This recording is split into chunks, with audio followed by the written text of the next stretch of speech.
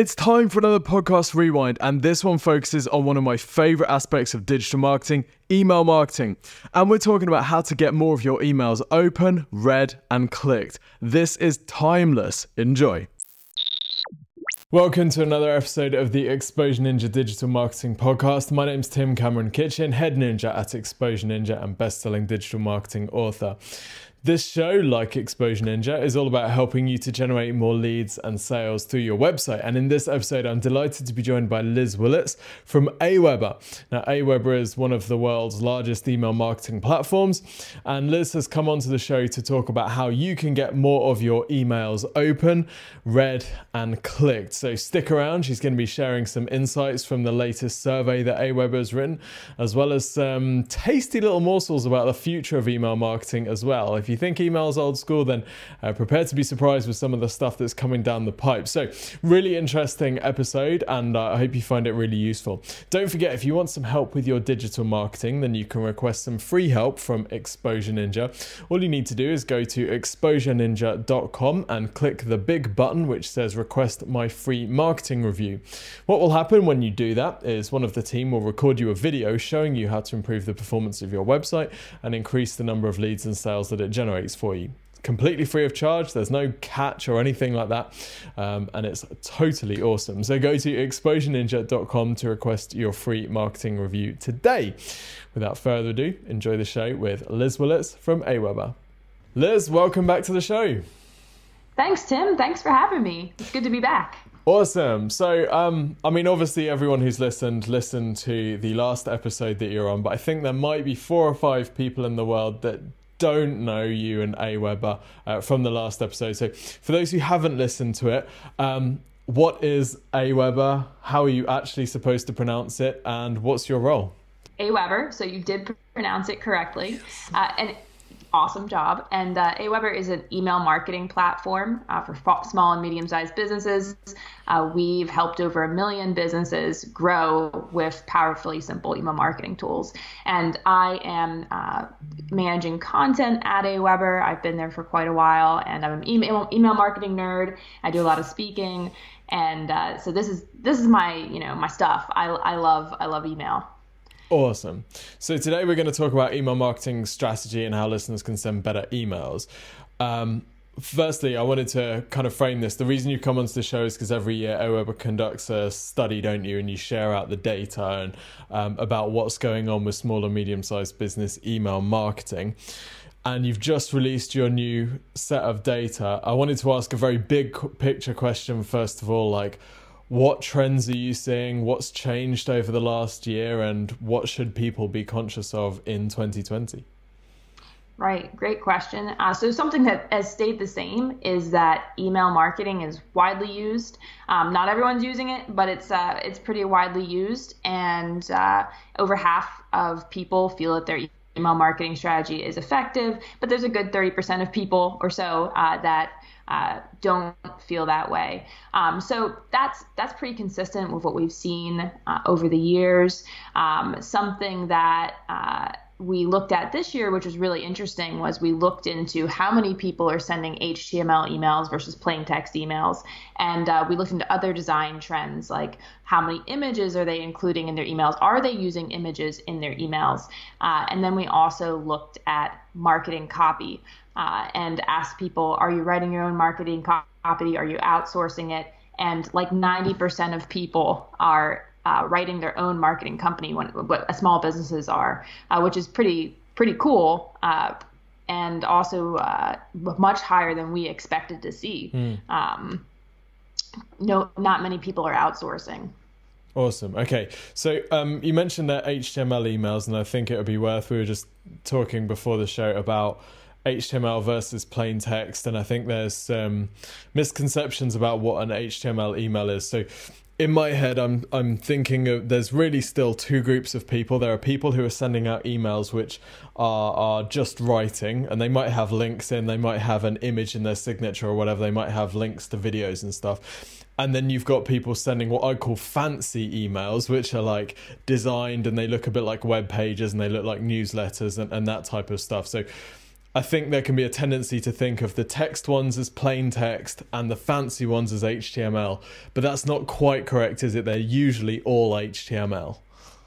Yeah, that's right. Yeah, so yeah, most people think anything that's like you said, any email that looks simple is plain text. But a plain text email, a real true plain text email, contains no formatting. So no bullets, no bolded text, no hyperlinked text. Like you straight up have to put your full link right in the email. And there is no formatting whatsoever. And when you get a plain text email like this, it really stands out because it is very straightforward. I would use the word boring. You're going to see these really long links just right in the email, and no formatting whatsoever. So most people are sending HTML emails. Some prefer simple emails, and some prefer heavily or more designed emails. But that's a common misconception.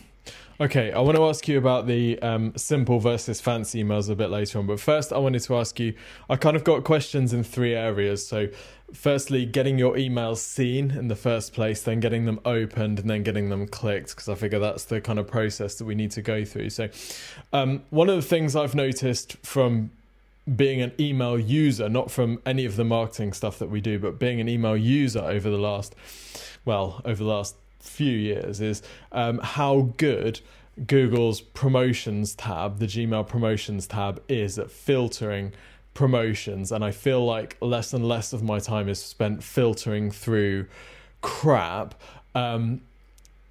Obviously, great news, genius for users. That promotions tab can be a bit of a nightmare for email marketers if they're getting caught.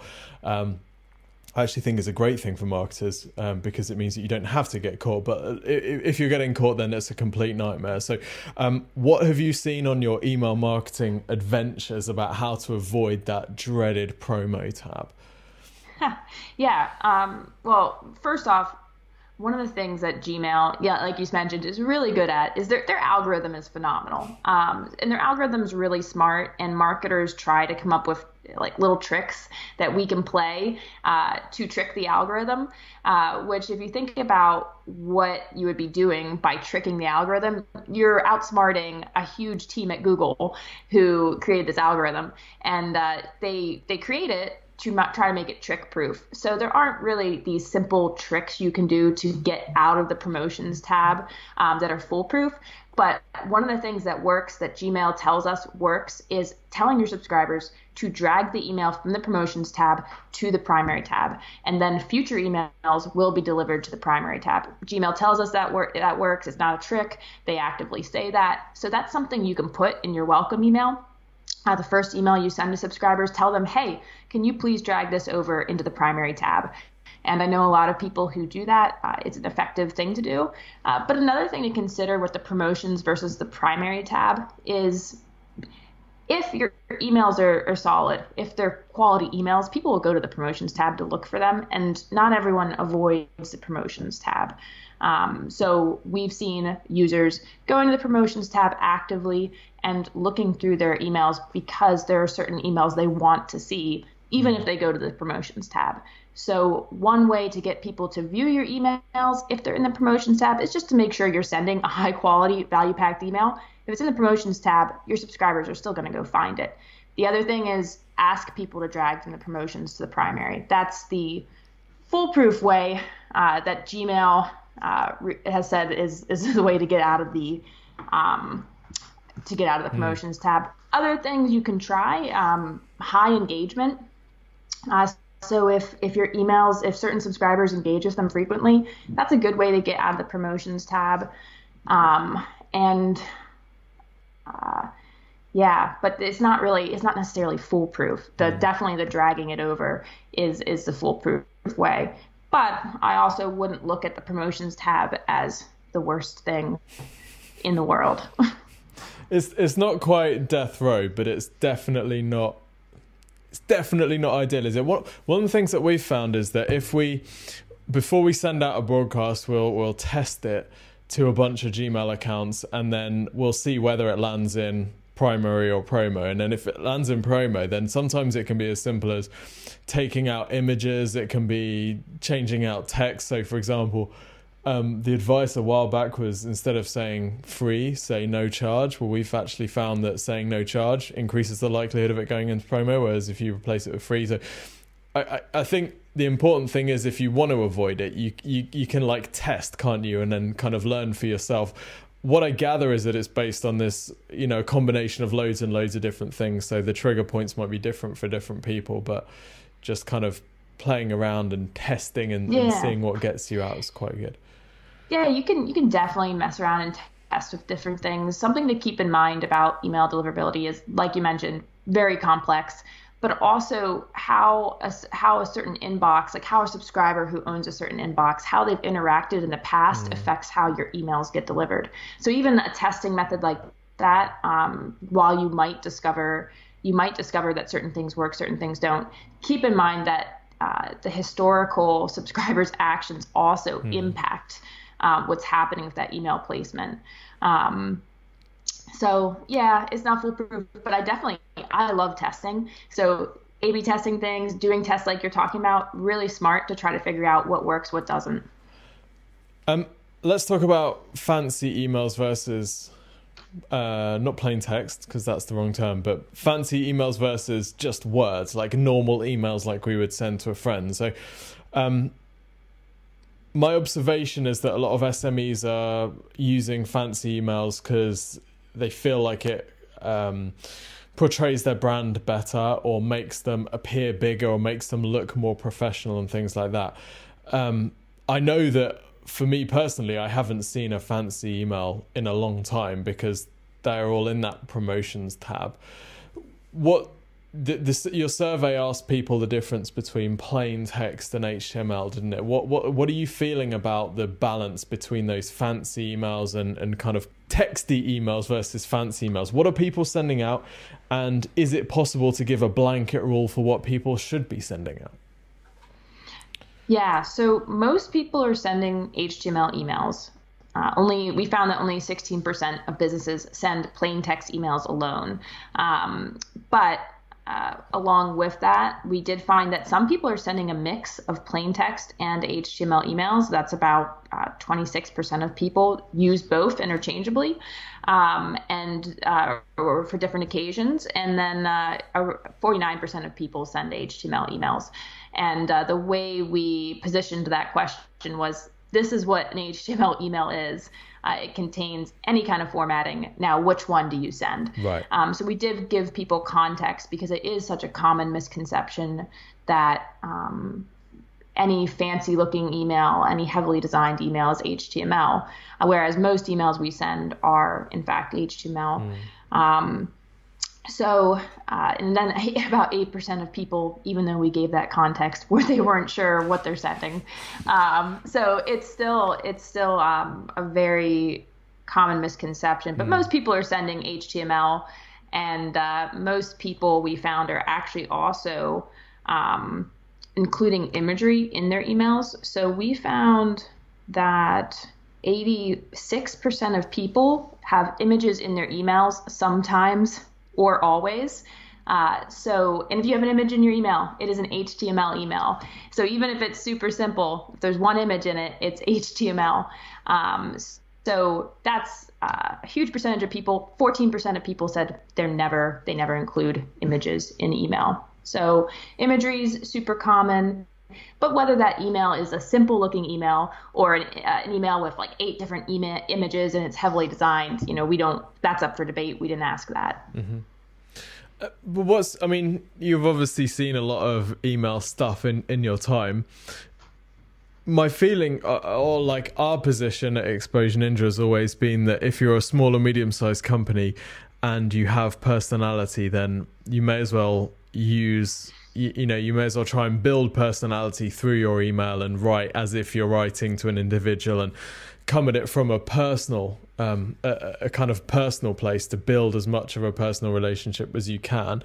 And that therefore sending a simple email kind of makes more sense, because that's the sort of email that you would get from a friend or a contact which you're kind of used to reading and that you're used to valuing, whereas as soon as you go for a fancy thing, you're letting them know that this is a mass broadcast and you're not writing to an individual.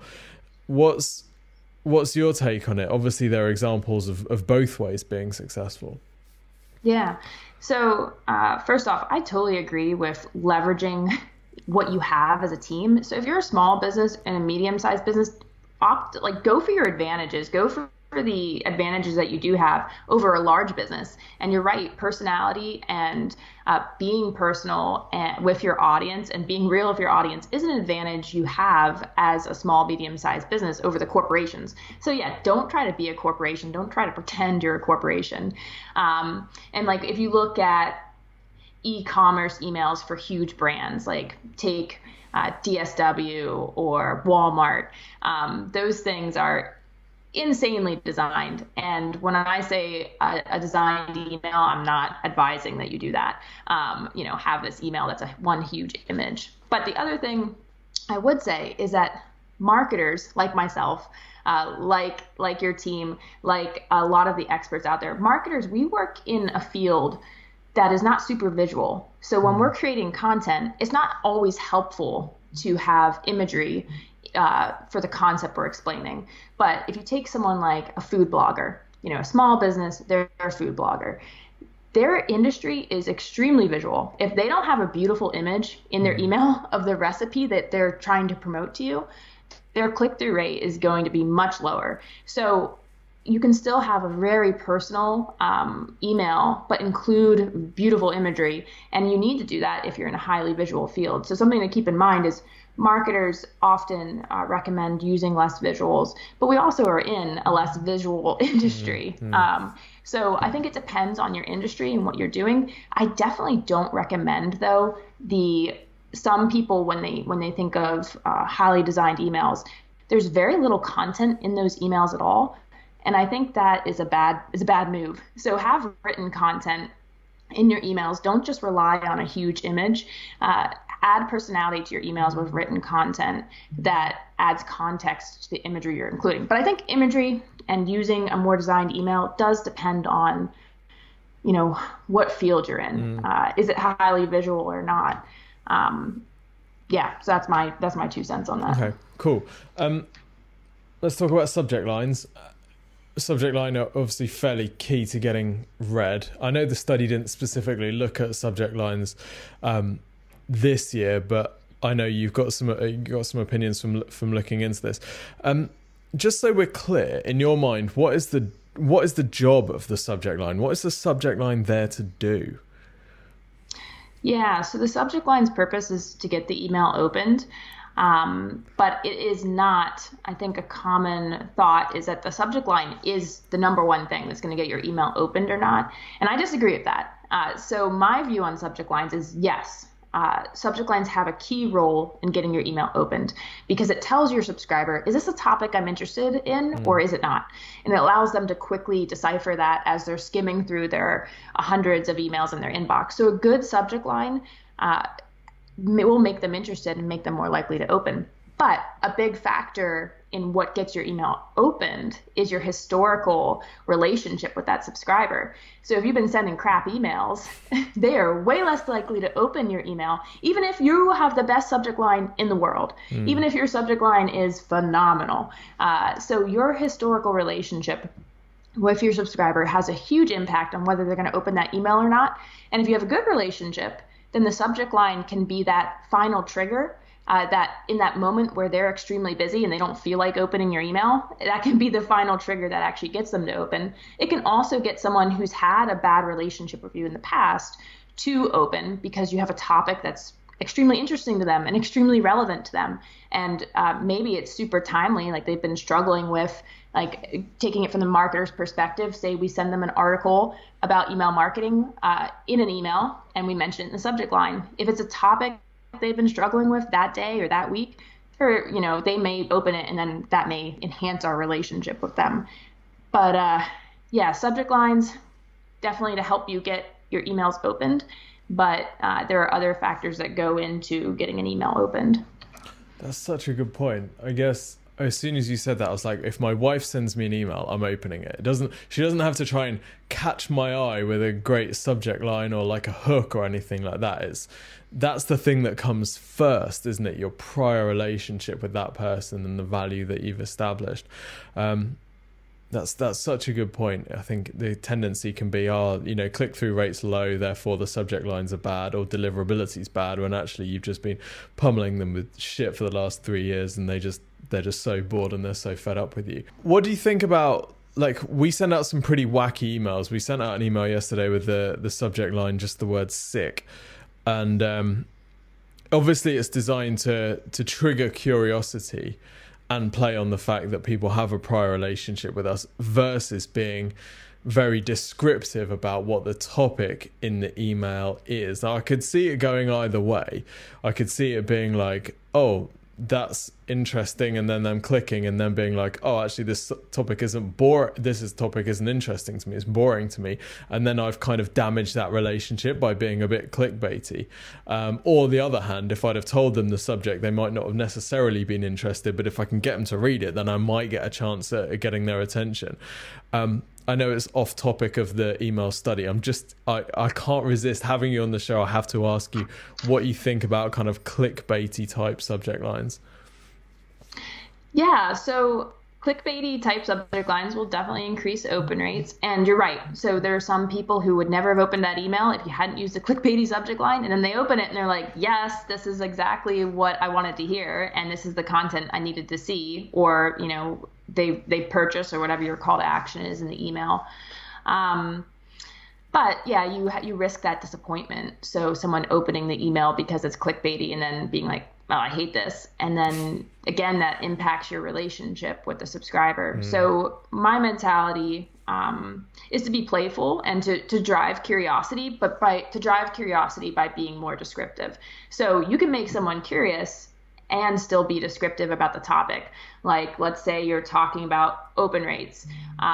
You could have a subject line like, ever wondered what the 5 biggest factors are to get your open rates up? And that people makes people curious, but it's still descriptive. They know what the topic is.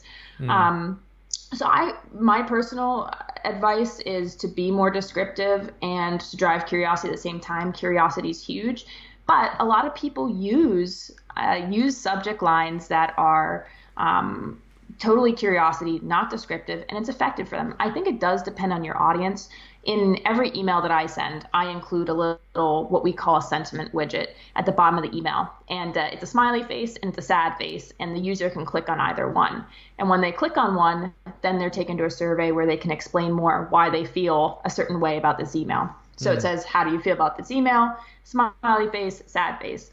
And I get a ton of insights from people via that. So if the subject line pissed them off, they can click on the sentiment widget and let us know that it pissed them off. And I've used clickbaity subject lines in the past and had subscribers tell me like, hey, you're an email marketing company, you're an email marketing expert. Like, why are you using clickbaity subject lines? And so I use user feedback to make those determinations. So it's not just me saying like, hey, I'll use clickbaity because it gets my open rates up, or I'll use more descriptive because it gets my open rates up. So instead of assuming, I would definitely recommend asking your audience, because some audiences love clickbaity, like curiosity driving subject lines. And if that is your brand tone and you do that consistently, then they expect it. It's not this random surprise that annoys them. Love it, love it. Is that sentiment widget, is that something that people can get through Aweber? Yeah, we actually have a template with the sentiment widget in it. So it gives that smiley face, sad face option.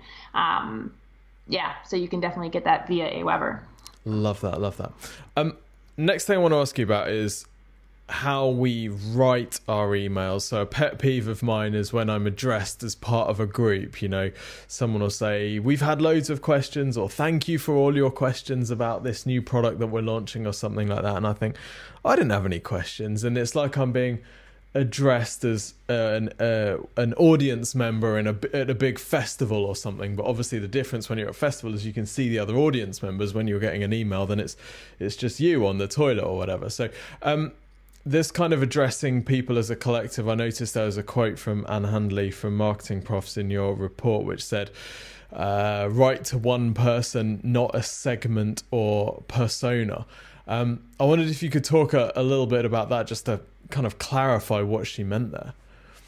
Yeah, absolutely. So first off, Anne, she has an awesome newsletter called Total Anarchy. So if you're interested in her work, definitely check out that newsletter. It's phenomenal. If you're a marketer, if you're a writer, if you do email marketing, great newsletter.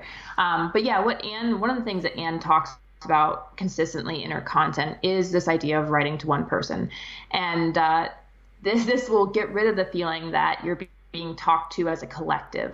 So instead of using I or we language, you're using you language. So, and that can help with making that personal feel. But what Anne actually recommends is imagine the person you're writing to. Pick a person that you know, write the email to them, and that'll make your language in the email much more personal. So if you're writing to your wife or you're writing to your best friend, if you're imagining that as you're drafting an email, it's going to really impact how you write that email. It's going to get rid of a lot of the we and the I and the corporate speak language. And that's something that Anne consistently recommends. And she talks about a newsletter and drop the news, focus on the letter part of it, because it is really just a letter to one subscriber. And if you're visualizing that as you're writing, it's going to really help you personalize that email. Another thing that helps with personalization, though, is segmentation. Like you said, if you're not segmenting, you're going to get this email that's like, hey, thanks for answering this question. And you're like, I didn't answer that question. So proper segmentation will avoid issues like that. A simple example, if you have a webinar, you can talk differently to people who attended the webinar versus people who registered but didn't attend. So just segmenting in simple ways can make your language much more effective. But yeah, write to one person, not the collective thousands of subscribers. It's not easy to do, is it? We did an exercise recently in a mastermind where we had people write an example email to their list, and everyone went into this like email marketing tone of voice, which sounded really weird and broadcasty rather than just colloquial and friendly and personal. We seem to have this switch in our heads a little bit, like when, well, some people on the podcast, they'll just turn into a podcast actor all of a sudden. There seems to be something in our heads which switches. It must be quite difficult for people to turn off. Yeah, I think so. And imagining that one person that you're writing to definitely helps me. Another barrier that marketers face, though, is their own company, because we often there's a mindset within larger companies and within a lot of companies that there's a way you speak an email, and it's very professional and it's very appropriate, and this is the way it is, and it's boring, and I think that's something we have to overcome as marketers, because you might write a very personal email, and then whoever's reviewing it is like, nah, this is not on tone. This is not our brand tone. And then you have to balance that with, okay, personal still has to be on tone. So a personal, more human email still has to match your brand tone. So how do you do that? Because you can't all of a sudden be using words that you would use in your personal conversations that your brand would not use. So you have to balance those two things. But remembering that your subscribers are humans and that they're reading this from their computer and this is what they're like and this is how they feel, that can help you write more personal, more human content to them that is less jargon-filled and less corporate-y.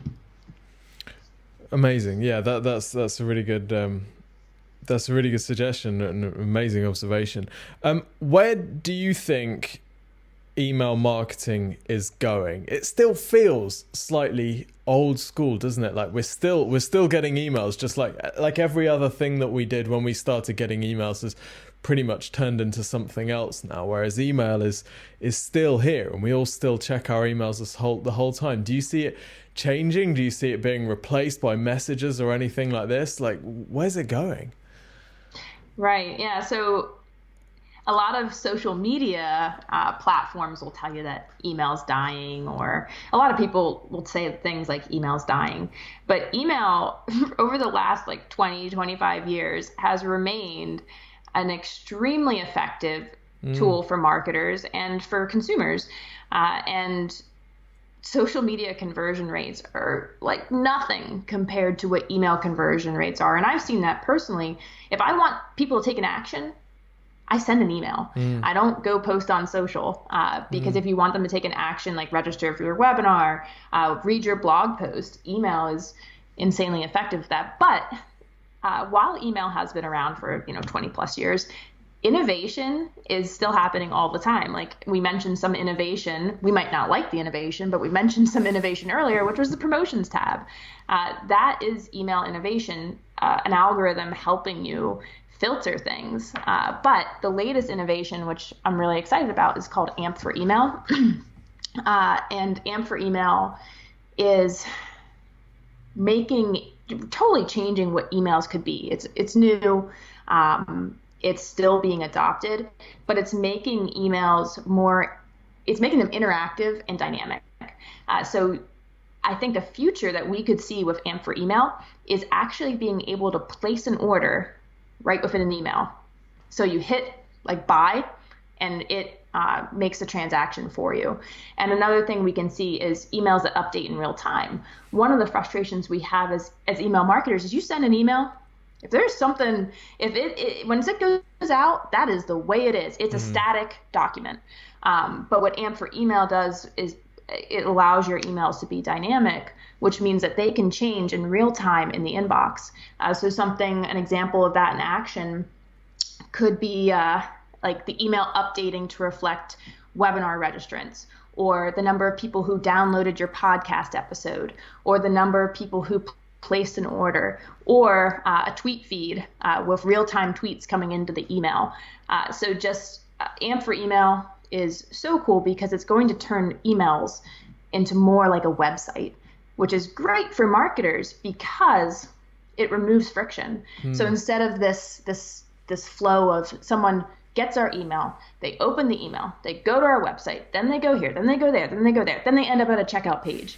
Instead, they can purchase directly from an email. And so by removing friction, you increase the likelihood of conversion happening and people taking action. So AMP for Email is relatively new, but expect to see more and more of dynamic and interactive emails as it becomes more widely developed or widely implemented. That sounds awesome. What sort of timescale are we talking here? Is this like something we'll be doing next year, or is this 5 years, 10 years down the line? It's happening now. So we send every Thursday, we send a newsletter called Forward Thinking, and we include AMP for Email elements in that email every week. So you want to get an example of this in action, you can subscribe to Forward Thinking. There are some larger brands who are also using AMP for Email, and when you see it, you'll know what it is.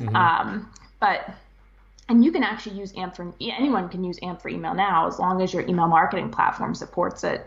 And Aweber does. So you can do it with Aweber. You can experiment that way. But what we do in our Forward Thinking newsletter right now we have interactive surveys. So if someone will have a survey question, and depending on what people can actually click on what they think or it's actually like a quiz. It'll be like an email marketing quiz. So maybe it's something like true or false, should you buy email lists? And someone can click on true or false in the email. Depending on what they click on, they'll instantly, the email will update instantly to show them how many other people clicked on that same response. And it'll also give them the correct answer. It'll say wrong, like here's the correct answer, or correct, this is why that's the correct answer. And another AMP element we have in the email is a survey they can fill out right inside the email. So we let people ask us anything about email marketing. So any email questions, they can just type in their question directly into the email. They don't need to go to a survey and then do it there. And then our sentiment widget is also interactive. So if you click on the smiley face or the sad face, in the sentiment widget, a form will pop up that allows you to say, hey, like, why do you feel that way? So we've started to implement it in Forward Thinking.